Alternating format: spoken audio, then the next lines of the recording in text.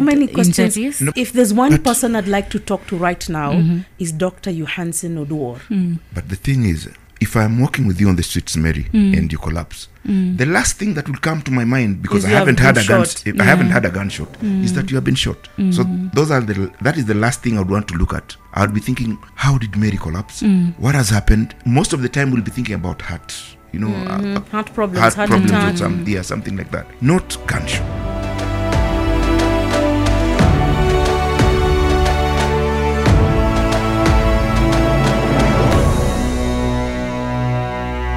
Welcome back to our usual gang, the State of National Security, with me, Leila Mohammed, senior reporter at the NTV Kenya organization. Wambui, Mary, you've been missing in action. We've missed you. Hi. Hi. How was it? Oh, going to Baringo? The front lines, yes.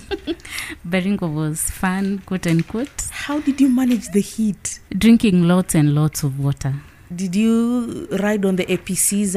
It was just soft skin vehicles? We were in Land Cruisers, but escorted by very heavily armed officers. Oh, gosh. Yes. Seems intimidating. Wabala, it's been a week. You've been out and about. Yeah, we are looking at the security situation in this country.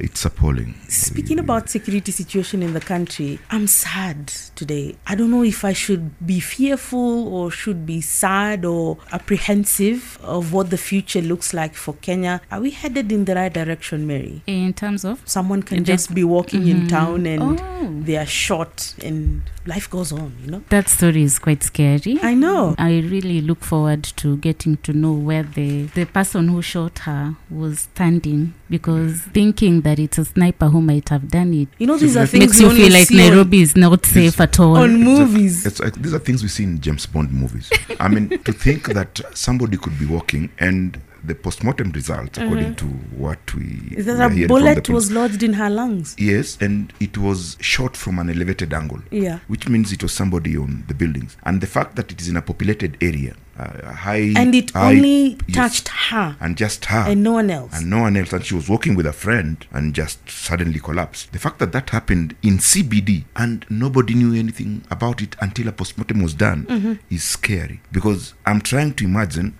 in the estates and wherever it is. I'm assuming I'm walking in Mathare or I'm walking in Kawangware or Pipeline, for instance, or Dagoretti, where there are so many high-rise buildings and somebody wants to off me.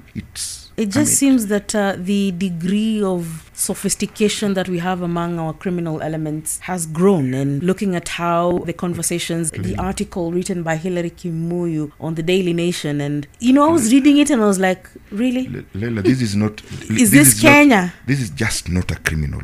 Yeah, must be a highly trained person to be able, one, a moving target, a populated street, in a place that you can easily be identified, easily be picked up, because that place doesn't have just one tall building. There are so many other buildings. So chances of somebody spotting you before you do what you want to do are very high. So this is somebody who's highly trained, quick at what they do, and accomplished the mission and left. So I'm wondering, didn't the gunshot leave a mark on the lady's face or on the lady's chest? How comes we're getting to know this now? She didn't bleed out immediately? Yeah, didn't the family check on the body to see whether there are other, there's weird so many questions. injuries? No, if there's one person I'd like to talk to right now, is Dr. Johansen Odor.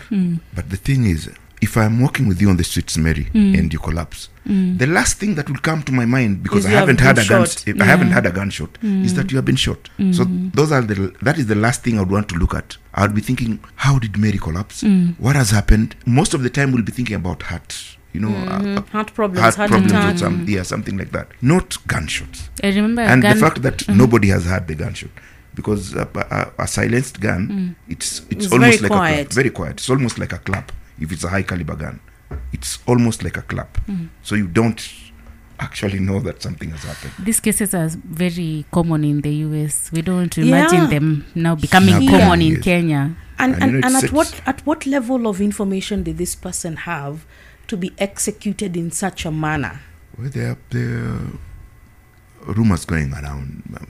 You can't be... You can't just die like that you can't just for no reason. In Africa, you just don't die like that. So But I don't know. There are rumors that she was a witness with something in a case or something like that. We can't discuss that because those are matters under before investigation. court. I think let us leave it at that there and hope that the NHIF, who was her employer, will seek justice for this particular individual, and may her soul rest in peace. Moving on, Matiang'i is in the limelight again for the second week, and this time there was an actual raid where we saw action yesterday, and television was doing what we do best, live, and we were full throttle in terms of how this was being executed. Again, the intricacies. Will we see him in court soon? The intricacies of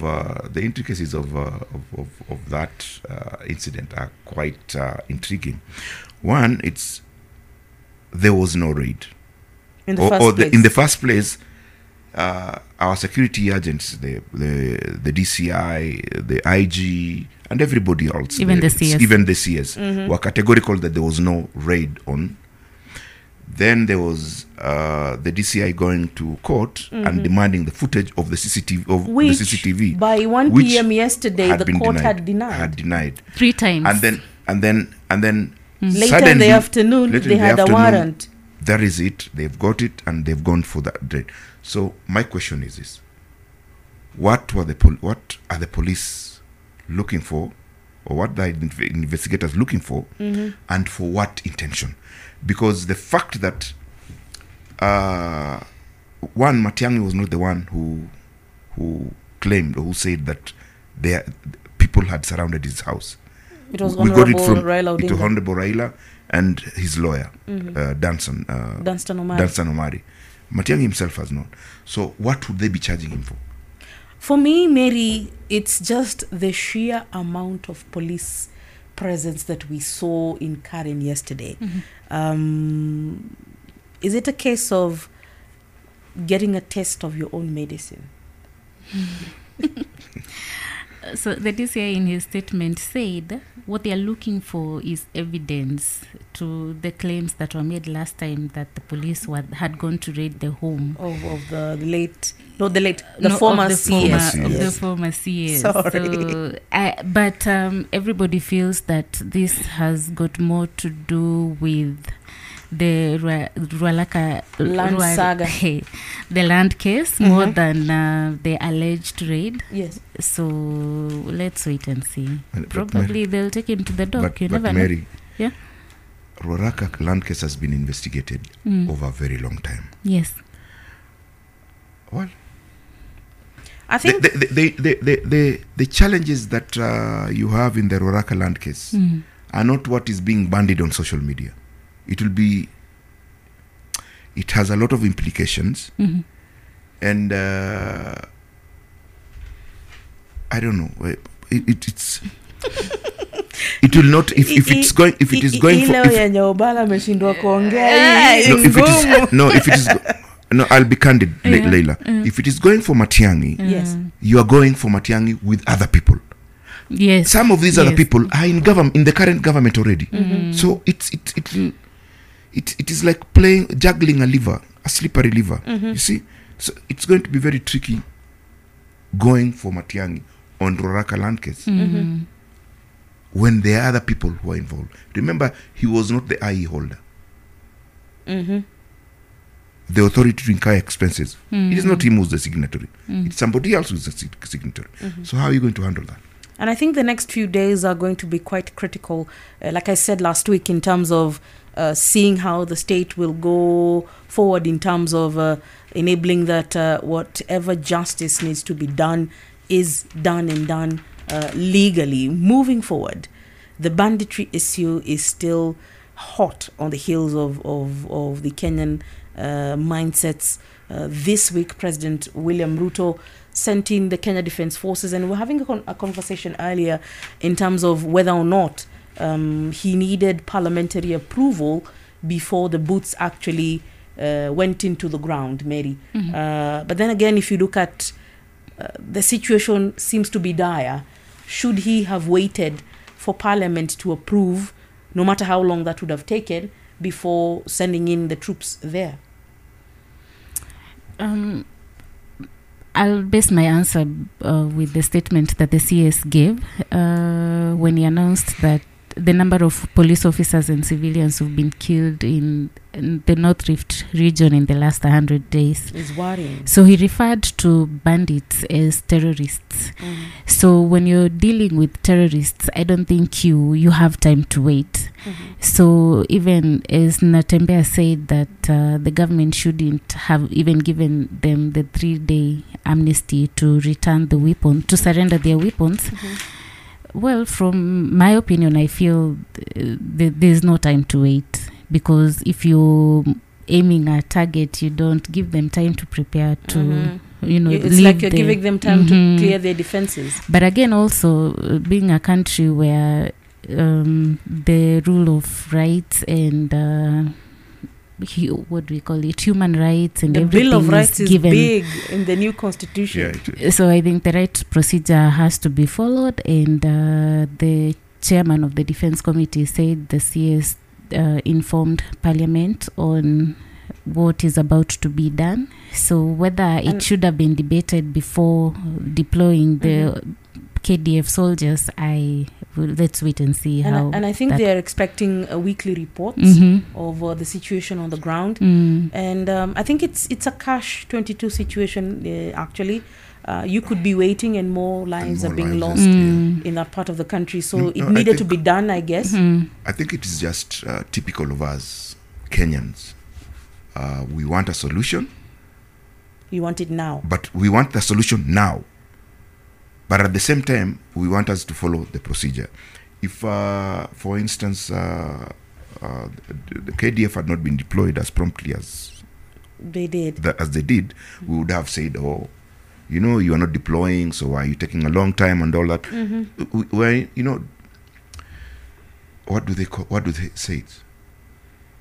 You are dumb if you don't do it. And you're dumb if you don't. And you're dumb if you don't. That is the situation in which we are. But the real issue is, we have had this problem for a long time. We have had our politicians, our leaders complaining about it. Some have been implicated before, well before.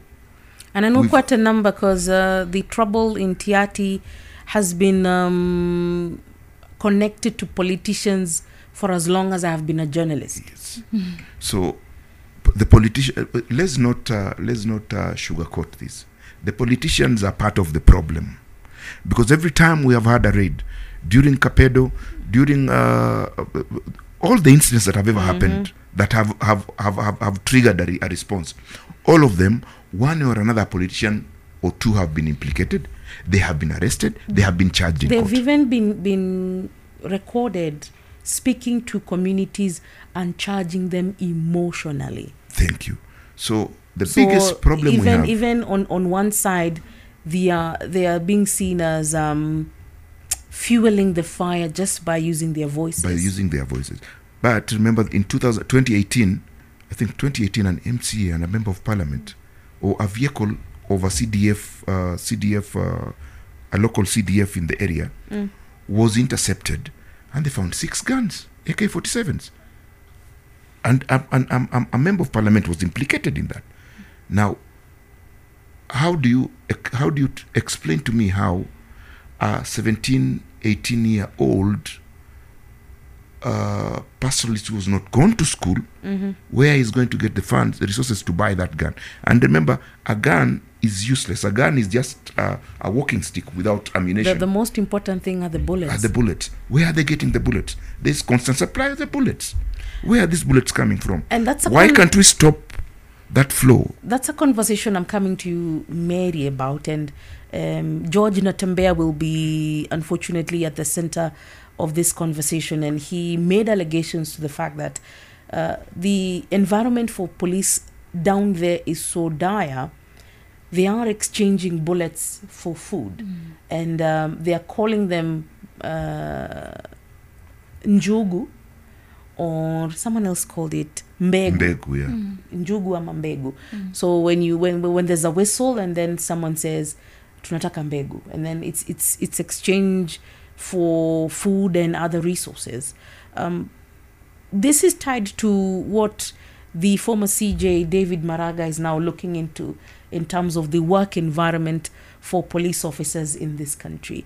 And let's not beat around the bush. Some of our officers are working under extreme working conditions. And it's sad because we expect them to protect us under very unprotectable circumstances. How then do you think some of those sentiments that were said can be taken seriously by the Maraga team that is currently, are they in Rift Valley today, Nakuru, I think? Well, the advantage of the task force is that they are moving around the 47 counties, taking submissions from the individual police officers and also the senior officers. So, and they said they are going to record information given to them by the junior officers anonymously, so that it's not it used doesn't against come back them to bite them in future. So I think what Natembeya mentioned is something that the task force cannot afford to ignore, much as it wasn't given to them in those meetings. They can't afford to ignore it. And also I remember what he said is partly what was shared with the committee by the submissions given to it by the National Police Service, because for example they were saying they don't have some particular weapons. They need superior weapons. They need superior weapons when handling bandits. They said the APCs they have are not the updated ones, because nowadays when they go with the normal APCs, the bandits have known that the tires can be shot at and prevent them from moving. And what we've seen today is the military has moved in with the MRAPs. Are they called MRAPs? Yes. And you see those ones are better off suited for that terrain. And I'm looking at an image here, Mary, and there's this conversation around an image where CJ Emeritus David Maraga is standing, and he's pointing to a shark, and I'm trying to think critically in my head. Is this a chicken establishment, or is this a place where a human being can live, let alone a police officer? We've seen police officers living in such conditions in some counties, like I won't mention which county, but where I come from, I remember as a kid, we used to see small tinned houses. They were there even here in Nairobi. And they look like those ones. So even if that's a chicken house, I don't know, but police officers have lived in those conditions, and it's quite unfortunate. Is it time? No, listen. Do you think that under the circumstances, the conditions in which our policemen are living in those far-flung areas, do you think that they have the luxury of rearing chicken when, like we are saying, they can't even put food on the table? Exactly, like the Trans-Nzoia governor was saying, there is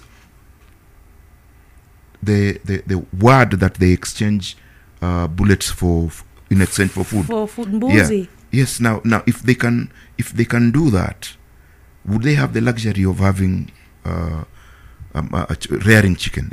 It doesn't make sense. But I hope that is a chicken coop and not a police officer's residence. But the thing is, our policemen, when they go in these far-flung areas, when they are deployed to those areas, they are hardship areas. They are supposed to have allowances.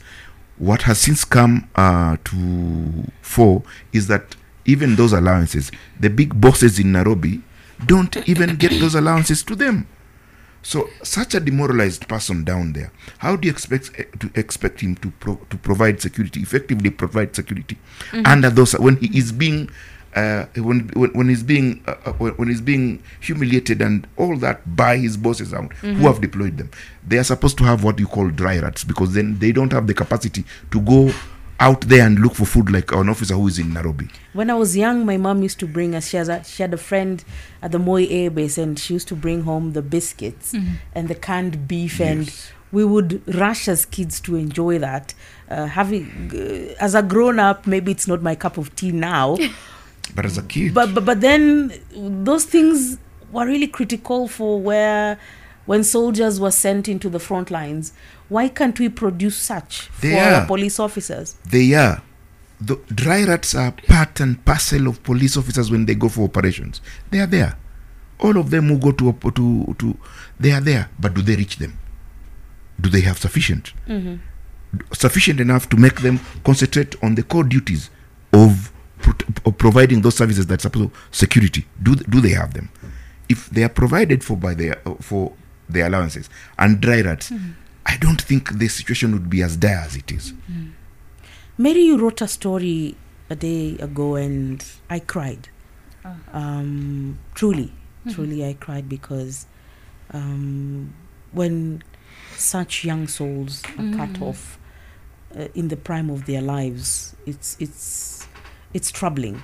And I'm wondering how deployment of officers into such areas, many a times when you're looking back into history, the Kasarani attack where the 42 officers died in Kapedo area, majority of those were boys. Yes. Boys. Having to script that, how are you emotionally not to cry? Because I would have broken down as an individual, because looking at some of those young men, they were rookies. They had just graduated. Why are we insisting on sending more and more fresh graduates into such areas? Well, the most hurtful thing for me when writing that story was asking some people. I know you saw me asking somewhere. Is there a policy that says young officers or fresh graduates are the ones who are supposed to be sent to these places? And some of the responses I got were, who do you want sent there? Who do you want to work go there? must be done. No. I understand the reasoning in deploying the young guys there, because they are agile, they are young, damumoto like they call it. That is the perception. I mean, I know it is not a written law, but that when you get to some level of above 35 or something like that, even GSU, you're no longer you are eased into the regular police, because now you're not agile enough for action. For such now that would be the explanation. But then why not get not fresh recruits from Kiganjo and Embakasi and the likes of it? Why not get guys who have been who have 2-3 years of experience in the job, and then deploy them, instead of deploying these young guys who they are new to the job. Maybe they have not even got their first salary, and you deploy them to Kapedo. And another question is, Mary, if you have officers who you're taking to a place like Kapedo, when we are recruiting, are we not recruiting more and more people from those regions, so that it is also easy to have people who understand the lay of the land, they know the terrain, so that they also know the specific vulnerable positions? Because Kasarani is actually like Kasarani the stadium, and it's such a hilly area, and it's a vantage point for a sniper shot to take you out at a very vulnerable. You're like, you're sitting duck. Yeah, you're basically sitting duck. But you see, the problem we have, and I think it's typically we don't want to learn. As Kenyans, we don't want to learn, because in other countries, deployment of police is based on where you come from.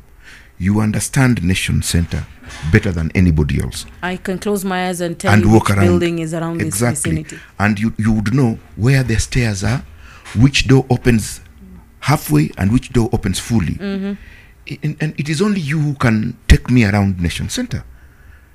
You cannot pick somebody from, let's say, Corner House to come and show me how Nation Center looks. Works. Why is it that we don't employ or when we do deployment of those people who are used to that terrain, those who understand that terrain, those who know that these people come from this direction. It is only from this place. And the best way to get them is this route, because you understand that terrain better than anybody else. Now, if you pick up a rookie from, let's say, Busia or Siaya and take him to Kapedo, Kasarani, he would not understand even where to take cover in the event that something is done. Why don't we take this? Initially, there was that there was preference for picking security guys, especially to tackle areas northeastern, Isiolo, Turkana, and the like. That is why we have had a typical police accent from specific areas. Yeah, we've always had that. Why don't we concentrate on that? Because only these people understand these areas. And also something else I feel that probably could help. Somebody was telling me that initially when they are recruiting officers to deploy to the North Rift, to Garissa and Lamu, the areas considered volatile, they used to take them for specialized training. After Kiganjo. Yes, after Kiganjo, so that they can understand the terrain, the environment, the language. Like you see, the same thing is happening with... Oh no, that's different. That's with the military. So I think if I know the military do a year of training in places like Isiolo. Yes. And then they do pre-deployment briefings in Garissa. Yes. So that you are there for like a month or two to acclimatize. So that when you move into the mission area in Somalia, you have an understanding. A good understanding of the culture. Yes. And the language. The language. Yes. And also how these people think, So I feel like that is not happening presently for the police. Yes, for the police, because nowadays you hear that a group of thousands has what do we call it? Has passed out, but like then currently we have 6,000 new graduates, and the CS said they're going to be deployed to that particular area. And also something else that is a blunder. That's also, I feel, is a blunder within the National Police Service nowadays. When you see, when you want to punish, quote unquote, an officer who has done something in Nairobi, you send them to Mashinani, Northeastern, and then you keep complaining that there's no security along the border. Really? First of all, you're sending somebody who you are punishing and he's demoralized. Yes. And you're sending them to that even place. his ability to do his duty will be down. They're going there for business. Then the next question I would ask is, when are we now considering a serious and permanent police presence in that part of the country? We are not talking about just sending in troops. We are talking about building infrastructure, serious military bases, serious police bases there for the specific units. For the military, it's happening. Remember, I think they're in the process of acquiring land for barracks in Turkana, and then they've also set up something, I think, in Marsabit. I don't know if I've confused. Marsabit has already been in existence for a while. Maybe they're just expanding the infrastructure there. So the Turkana one would be interesting to see how big or how massive it will be to serve the North Rift region in terms of... So currently they're there, but not in permanent state. But I understand they're setting up something permanent. I know there's a military base in camp in Loruk, in the Mukutani area, and it's such a small base because the commanding officer by that time I was there was a captain. I don't know if the senior most officer is now a major. It's a small base. It's like what we saw in the forward operating bases in Afmado and Tabda. And also remember, also with the police at Kanyonyo, they've really developed that place. They've really developed the place in Kanyonyo. So in Turkana and Marsabit, regarding the police, I'm not quite sure what is being done. But the thing is, even as we talk, the total of police officers and prisons is only 140,000. Now, official figures. Those official figures. 140,000. Now you're expecting that an MCA wants security, an MP wants his security, the judge is expected to have a security, and we're having critical installations also having their own. So the number of people, of officers who are supposed to patrol and effectively deliver security keeps diminishing. And even as they diminish, we have, the government has had these preferred, it's not preferred, it's another word I wanted to use, of where they want to deploy, the prioritized areas of where they want to deploy. And Turkana and West Pokot and Samburu and have always been at the back burner. You know, we've always dealt with them on a reactionary basis. Exactly. When there's trouble. When there's trouble, like it happened in Kainuk and Kapedo and the likes of it. So even as we do even as we talk about establishing of bases and police barracks and the likes of it, we also need to talk about the numbers, because the UN ratio is supposed to be 1 to 400. Yeah. As at the time he was leaving office, Uhuru Kenyatta had gone up to 10,000 recruits every year. Yes. Is it time then possibly the current Commander-in-Chief, Dr. William Ruto, considers raising that number to 20,000 recruits each year? And then the question now is, if we are not able to house, feed, clothe, pay allowances to the current 100,000 with an extra 20,000 every year, will the government be able to make their lives comfortable? We must make security a priority in this country. If we don't, we'll be damned. Because if bandits can have the guts of laying ambush to security agents and killing them and burning their vehicles and getting away with it, and all we get is rhetoric, tutapapanda now, we will deal with them, and then the next 2 weeks again they do the same thing and get away with it. I mean, what are we talking about? Mary, what do you think? 20,000 police officers every year? Can we manage? I don't know what the budget is and how much it can handle, but I think security deserves all the priority. With what the president has done, he's enabled the Inspector General of Police to be the AIE holder of the budgetary allocation. Is it really him or it's the CAS? I think it's remember the new lady who has been appointed. She's the one. It's not the IG. But the IG will be able to sit with her and say, yes. This and this and this and this is what we want. At least it is not. At least it is not with OP as it used to be. It is closer to the IG than. So this is a good thing for the police. It is a good thing. But also remember, this is a government appointee. Yeah. So true. She's under the direct orders of the OP still. Yes, Mary. Yes. She's under the direct order of the OP, answerable to the OP.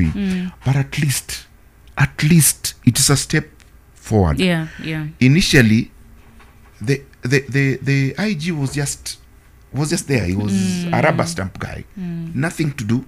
He could not even dictate how many officers or the allowance of officers, how many officers to deploy, let's say, to Boni, how many of them to deploy to. He didn't have that because he doesn't have the budget. But at least now he can say, I want to deploy 2,000 to Kapedo. I need this amount of, and then that will be discussed. But initially, nothing. All the money was remaining at OP. There's another issue now. I think in the last 6 or 7 years, we've seen them try to change their uniforms. The current one is cute, but I'm still a sucker for the original boys in blue uniform. It looked very powerful. There was something about it that was just unique in the East African region. Leila, you are conditioned. They were the boys in beautiful in my mind. You are conditioned to look at it that way. Well, of course I don't. Look at East Africa. The other uniform that they... Uniform ya Kenya ndio smart. Ilikuwa sawa. Like, sio hiyo blue. Dark blue hapana. Not this blue that they that one was, that was a political something. I'll not cry for it. I'm happy to see it. I'm happy to see it go. For real. Imagine, but I had issues with it at the beginning, but now I love it. I would have. No, I'll miss it if it goes. I would have loved the previous like one. Good riddance. No, I would have loved the previous uniform to be reinstated. Yes. Especially the one for the inspectorate and all of that. Yeah, the khaki ones. The khaki one. It made it was authoritative. Yes. And then you would see that this is an inspector someone of authority. Yes. But this one, you don't even see the difference between an inspector and... The current one is supposed to match the Ethiopian one. The Chinese one. The current one, even Sudan, Northern Sudan, wear the same uniform. Then I think the previous one is okay. But it's more of UN... Have you ever seen the UN security? Yes, they wear that uniform. The blue. Yeah, they wear that. They wear like the new one. If you've gone to UN at Gigiri, their official security officers wear that. Yeah. And it's one of those places where their security agents are strapped. Yes. How? No, it's because it's... They need a special license to be strapped? Yeah. For them, I believe it's the UN who organizes with the Kenya government to do that. And interesting. Very interesting. But the one they're proposing, you don't like it? You like it? I think it's cute. It's cuter than what we have. I've seen the what's her name, Dr. Resila. Yeah. She's on television this morning, and she's wearing the new outfit. Oh, really? And she looks quite nice. Oh, really? I haven't seen I her. can't complain about it. As for the IG, when he wasn't belted and the shirt was felt like it's oversized. Yeah, it looked like the uniform was wearing him rather than the other side. The comments on social media were like, "Oh, why didn't they get a size? You know, that fit him." Yeah. But also that brings us to the debate we were having before. If we've got money to get new uniforms, then why can't we pay our police officers well? You see, the last time, and we'll talk. I want to talk about the APCs. You are deploying guys to volatile areas where they are susceptible to ambush, and you're taking them in soft skin APCs. Land cruisers. The ones the incident that happened in Kainuk, the ones that were burnt, those were soft skin. And even the APCs that we have, the IED attack on military officers in Garissa, that was a soft skin vehicle. Now we are supposed to at least bare minimum, because you're sending them to a volatile area. Please get these guys APCs, and not these Chinese fake APCs. Get proper APCs where the only threat you have now is maybe armor piercing ammunition, but a normal bullet will not pierce that vehicle. I mean, that gives even this guy some confidence and a sense of protection. That it will be you'll just be throwing stones at him when he's in that APC, and at least he has a position where he can fire back. But you get an APC that whether he's inside or he's in a soft skin vehicle, the difference is the same. I mean, for God's sake. It's so sad. It is sad. And that is why I said we must make security a priority, and we must be willing to spend to secure Kenyans, both life and property. Then how do we look at how our neighbors in the region have dealt with the issue of banditry? Because the western part of Uganda has for decades dealt with the issue of banditry. Both inside Uganda and across the border.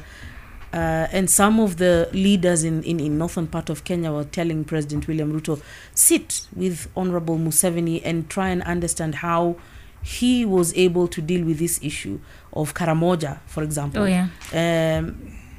Should we now have the conversation of opening up the spaces, opening up opportunities, and making the people of northern Kenya feel like they are part of Kenya? That is what, as Kenyans, we need to do. I hoped that devolution would have changed, that the devolution would have opened ways. I mean, imagining that Turkana receives 12 billion. Every country receives about 12 billion annually as but support. there are counties that get more than there are counties others, that get more when it comes to equalization fund and all that. Turkana and those places are supposed to receive that additional amount of money. Yeah. Now, give these guys opportunities to go to school. There are other places where they have started irrigations and all that, and people are changing their way of life. That cattle are not their mainstay. I've seen what you're talking about in Isiolo, and it's really exactly changing mindset. It's supposed to do that now. If you don't provide that, if I bring up my kid in Kainuk, where the only thing he knows is he is born on the back of his mother alongside an AK-47. He doesn't go to school, he doesn't do anything. He can't improve the only thing he knows is herding and having an AK-47. That is his only way of life. He has not been given an opportunity to even know that there is IT, or there is procurement, or there is, he doesn't understand anything else other than that. If you don't give them another way of life, they will stick to banditry, and that is their livelihood. Mary, because you're the one who was there recently, paint for us a picture of how the situation on the ground is, in terms of the minister had promised that he would take you to the 15 schools that the president had ordered to be reopened in Baringo. Was that successful in your trip, and how is the situation there? So it wasn't successful. When we went there, and we weren't able to go deeper into where because the bandits are hiding, isn't good, because the operation, as they told us, had just started, and the county commissioner was not able, the county commander was not, the regional county commander was not able to provide us with the armed, what are they called, the bulletproof jackets in time. And also they were feeling like when the operation is just starting, it's too early to you're taking the stuff. Media there, probably we are going, because the security agencies feel when you involve the media too early in an operation, they feel like we will mess it up. So we were kept in the dark as regards to what had started, the areas they were focusing on at the beginning. But I was able to talk to some locals, and they told me much as the government has opened the schools, the 15 schools that the CS announced, the children haven't yet gone back to school. And this is because the area is mainly inhabited by some, what do you call, pastoral communities who move from one place to another. So people have moved away from their original homes. You see, they were being attacked on their way to school. So when you're attacking a kid on the way to school, will the parent allow them to go back to school? No. And also, we were situated in Marigat town for the 3 days, and the locals were telling us that you see, this is mainly a community versus community issue, battling for resources. So the locals there, even the border riders, were saying they operate within Marigat backwards to Kabarnet. But they can't go beyond Marigat, because the moment they attempt to, the Pokots will come after them.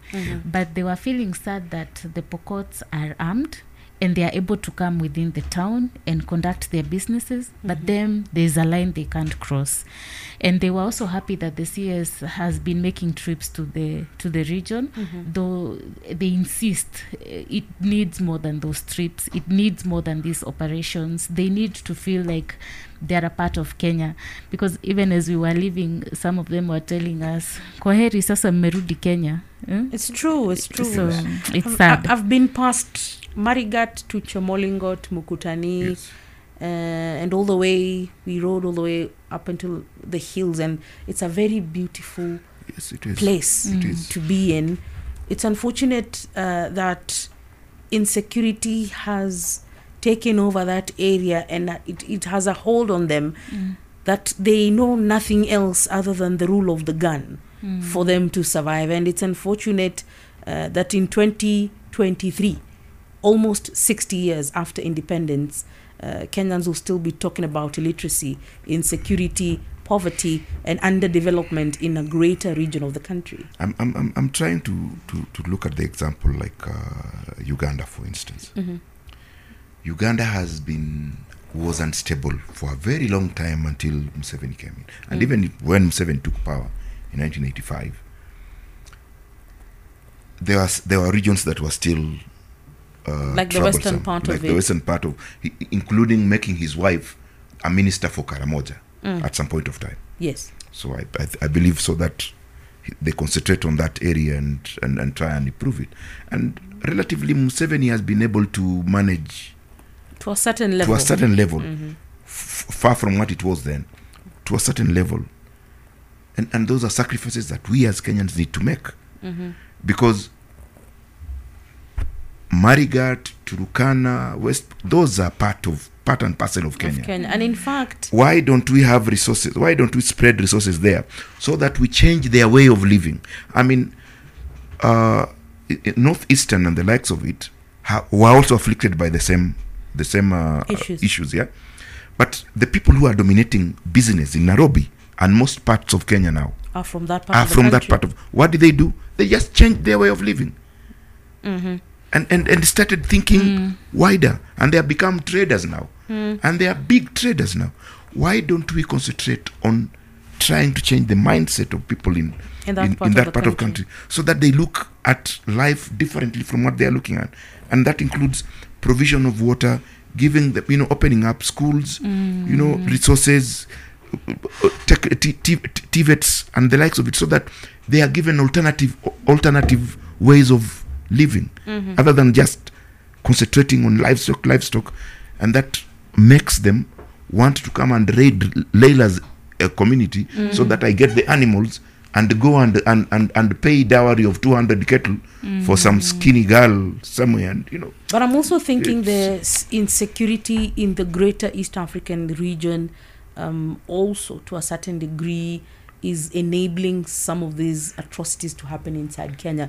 Why am I saying that? Because of insecurity in certain parts of Eastern Africa, with the porous borders that we have in the country, some of these illegal guns are coming in through those what we call panya routes. Yes. Yeah. And when they reach the hands of the wrong people, it just because if you're not armed, really, you can't execute such atrocities like what we are seeing happening in Turkana and Baringo and Elgeyo Marakwet and some parts of Samburu to that level. Yes. So is the state seriously looking at how to stop these guns from coming into Kenya? I think they are. I think they are because the other day we learned that the deployment of KDF wasn't really a one-off idea. It's something. It was informed by a report that studied the issue and why it has existed for so long and the pros and cons of having the military deployed there. And though I haven't seen the report and I understand it's confidential, somebody was telling me that it's going to look at all these factors that we've mentioned: opening up the roads, schools, ensuring security in the area is available to the locals, ensuring that there is water so that there is no competition for resources. And I think once the government does that and ensures that there is the right leadership in the region, and I think that is also what Uganda did, because there's a report by Rexa that says that's what Uganda did. I think if the plan that's currently being deployed to end banditry in the North Rift region, if they stick to it, then I am hopeful. I've always wondered why we have pastoral communities in South Rift, and the amount of cattle raids are significantly lower. Because what's different? Well, I don't know what is different. I think maybe there's more. There is more exposure to different ways of life, to education and the likes of it in South than it is in the North. I would really love for the government to to actually crack down on the perpetrators of banditry, because they are beneficiaries. The people who buy the arms to give to the real operatives, the young guys, those are the people to crack down on. There is no way in a semi-arid area 200 cattle, 500 cattle can be stolen and just disappear. And in this era of technology, it is not possible. There are people who are benefiting. There are people who are financing. There are people who are facilitating these guys to steal the animals, get them to a point, load them into a truck, bring them to Nairobi or Mombasa or Nakuru, wherever it is. They end up on our plates. There are people who are doing that. I only wish that the government gets serious and goes for those people, because it is only until you hit the head of the snake, the real guys, is when the snake dies. Otherwise, we'll just keep talking and deploying and doing that, and after a lull, then it sparks up again. We need to deal with these guys. And then the other question I was asking myself: we put trackers in our cars, in our phones, in our bags and everything. Why don't we chip these animals, so that when somebody actually steals Leila's cows and takes them to Mary's homestead, we can track these animals? That in itself, if there is knowledge that the animal you have taken will lead to your arrest. But the first tracker I used to see in my grandmother's home are the cowbells. Yes, no. I know it was to tell you that ng'ombe ameingia kwa shamba ya mtu. Yes. But then when someone is coming to steal, they would cling, and then you would know something is happening. That was then. But now with the sophistication of putting the animals into trucks and going, the bell will just keep ringing, but it's already gone. I would love us, because we are looking at alternative ways of trying to stop this banditry, because it is painful, Leila, for me to wake up in the morning and then I'm told there has been a raid, a banditry raid, and I as a journalist is going to cover that, and I'm seeing a 5-year-old has been shot dead, and an old person has been. It's emotionally toiling. It is too much for you. It at some point of time it makes you dead. Dead not as in livelihood or no, inside but you. Yes, there's something inside in there's you something that that dies. Yeah. It becomes a routine. You almost become like a robot. You lose humanity. That sense of humanity. The feelings just go, because Leila, you don't feel it because it's become a routine. We are normalizing that. We are normalizing banditry. We are normalizing murder. Should we be at the level where President Daniel Moi took a decision and went to Parliament and said, hey, I know this is an internal matter, but we need a full military incursion in Mount Elgon. Nasi tafadhali. There's something also the current president said at banditry has to stop, and use the same word. Yes. Nasi tafadhali. Yes. So, somehow I feel this thing is serious. I think let's wait and see. I would really love if we took that position, because we are normalizing murder and normalizing crime. Will we be talking about this conversation in our next episode, or will we be moving forward in terms of it's been a week, it's been this and this has been the wins and the initial successes, or we will be back to just where we were last week? I think we need to keep talking about it until something is done, because just wishing it away it's not going to happen. We must continue talking about this until something is done. We can pray it away. Yeah. And also, I think the 3-day amnesty period is ending today. Yes. Yeah. And you remember Natembea said, you give people amnesty, they're going to return the old and the weapons they don't need. And that's what Guess how many have been returned till now? 4? 3. Now, 3 are not even the ones that were used in killing the cops in Kainuk. No. There were many. So this is a small.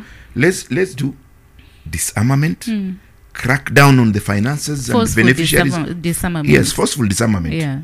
Whether you like it or not. And all communities, not just one. Of all communities are not just one. And as the president said, Nasita Fadhali, let's do it for the sake of this country.